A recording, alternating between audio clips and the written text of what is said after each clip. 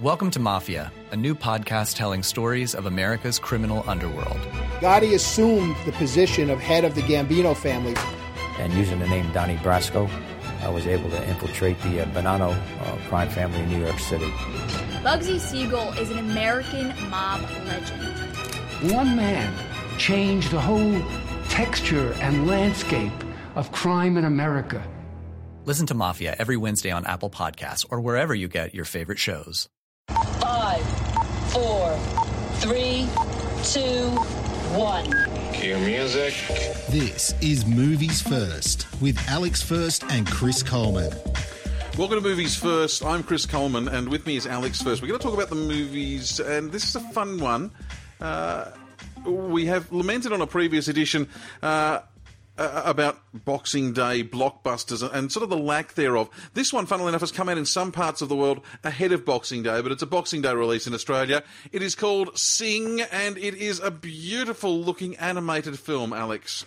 Oh, it's stunning. I loved it. Really enjoyed it. And it's the whole family who can get down and get to enjoy it. It's a G-rated movie, which we don't get enough of, I reckon. This is sort of a wonderful festive season fare. 108 minutes and colourful characters, great soundtrack, elements of The Voice and X Factor. Well, they were my immediate reflections when considering this latest animation from the studio that brought us Despicable Me. That was a lot of fun.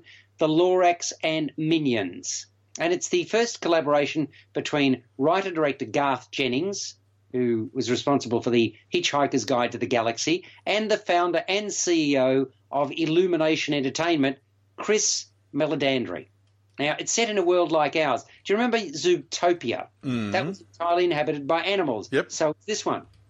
It stars Buster Moon, the unmistakable voice of Matthew McConaughey. I have a problem here, Alex. Well, you shouldn't have a problem, Christopher. I have a problem here. See, Buster Moon is a koala, correct? Yes, and you're going to tell me that McConaughey is not an Australian. Well, I was going to say Matthew McConaughey is not Australian. Yes. Yes. Well, does it matter? This is an actor playing. Are you saying that? Well, hang on. So does that mean that if you've got an Indigenous person, it has to be an Indigenous person playing an Indigenous person? Well, no, I don't know. But do we get The Dingo's Got My Baby? No, we don't. Okay, so we don't get does Matthew McConaughey try an Australian accent, or does it just roll along without that? You know, the funny thing is, I didn't even pay attention, but okay. I don't believe that he does. No. All right, okay. No, I mean, he's just he happens to be a koala. I just have a thing. Koalas should have Australian accents. Yeah, okay. I'm going to have to watch the film again now because I'm afraid that I should have, but I didn't pay enough attention to the accent because the last time I checked, a koala doesn't actually speak. It doesn't matter. It should still have an Australian accent. This from the man... And an apostrophe S. Yes, this from the man who puts an apostrophe between S's. That's exactly what I was thinking. He's worried about a koala speaking Australian. I put an apostrophe S in when said apostrophe S is warranted, when it is grammatically correct.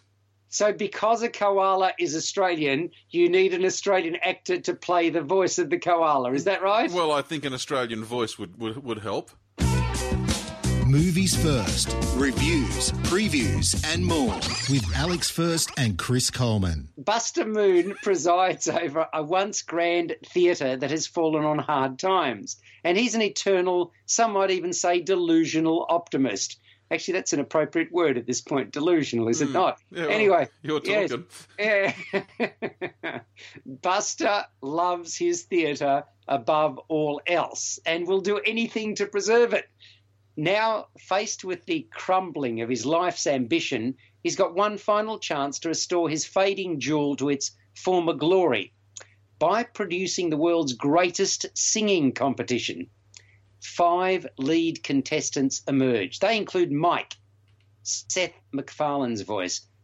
It's a mouse, which croons as smoothly as it cons people, this little mouse does. Mina, Tori Kelly, a timid teenage elephant with an enormous case of stage fright. Then there's Rosita, Reese Witherspoon, an overtaxed mother run ragged, tending a litter of 25 piglets. Johnny, Taron Egerton, young gangster guerrilla looking to break free of his family's criminal activities. And finally, you've got Ash, Scarlett Johansson's voice, a punk rock porcupine. Oh, cool. Struggling to shed herself of her arrogant boyfriend and goes solo. Just lovely, lovely characters. Each arrives believing this is their shot to change the course of their lives. And as Buster coaches each of his contestants closer to the grand finale, he starts to learn that maybe the theatre isn't the only thing in need of saving. Because in Sing, the performers struggle with everyday problems. They feel overlooked by family. They worry about bills, overcoming barriers that prevent happiness and growing comfortable in their own skin. The vocal talent also extends to John C. Reilly as Mr. Moon's best friend, who happens to be a wealthy sheep. Jennifer Saunders plays an ageing and crotchety diva and the wealthy sheep's granny. And Jennifer Hudson as that same diva, but younger.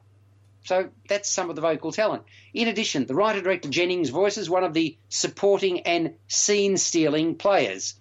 When his character, Miss Crawley, who's Buster's longtime assistant, an elderly female lizard who's constantly literally dropping an eye, when Miss Crawley makes a typographical mistake, that sets in motion the events in Sing. You see, the flyer that she prints out prompting the voice contest, the singing contest, promises $100,000 to the lucky winner, not the $1,000 that Mr. Moon intended. Uh-oh. Well, you can imagine how many people are lined up for $100K. Yeah, I'd like to know what a koala does with $100,000, but yeah, okay. Well, how much can a koala bear? Oh, thank you very much. Yeah. Look, the picture features, now, believe this, 65 hit songs, Chris. That's amazing.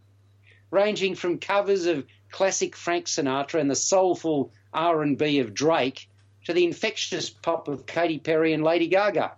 So Sing is rich and lively, establishes the backgrounds of each of the key characters early on, then introduces other bit players to flesh out the main game. So there are many stories within stories which help to make this the charmer that it turns out to be. The personalities, well, they're diverse, they're engaging throughout, and with Buster Moon's luck, it's inevitable things will go wrong regularly. And the twists and turns in the script, its surprises, together with its good humour and heart, elevate Sing beyond the ordinary. The colour palette is delightful. The choice of songs, well, it's almost perfect. Although I would have preferred the final number from The Timid Elephant, the zenith of the show, to have been stronger. The filmmakers, well, they could have shaved 10 or 15 minutes off the running time, 108 minutes, and that wouldn't have adversely impacted the narrative. I'm being nitpicky, though. Overall, Sing is beaut, feel-good, holiday fare for the whole family. It's lovely. It really is lovely. Movie you should go along and see. And I've got to ask you this. If a koala has to be voiced by an Australian... I didn't say it had to be voiced by an Australian. I just said it had to have an Australian accent. Right. Sort of like Meryl Streep in The Dingo Took My Baby. Well, you see, there's the thing. Having a good Australian accent, yes.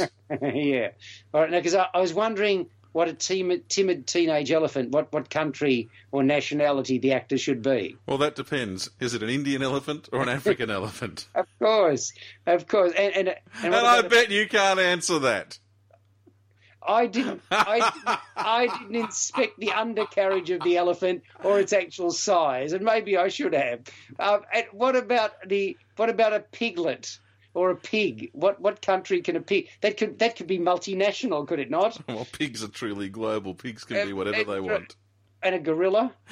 Go away. Give me a score for Sing. And a punk rock porcupine. Yeah, just give us a score. Come on.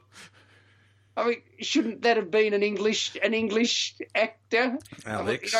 Alex. And it was Scarlett Johansson. Alex, give us a score. All right. 7.5 to 8 out of 10. Now go and see Sing. You've been listening to Movies First with Alex First and Chris Coleman. Subscribe to the full podcast at Audioboom, Stitcher and iTunes, or your favourite podcast distributor. This has been another quality podcast production from Bytes.com. Welcome to Mafia, a new podcast telling stories of America's criminal underworld. Gotti assumed the position of head of the Gambino family. And using the name Donnie Brasco, I was able to infiltrate the Bonanno crime family in New York City. Bugsy Siegel is an American mob legend. One man changed the whole texture and landscape of crime in America. Listen to Mafia every Wednesday on Apple Podcasts or wherever you get your favorite shows.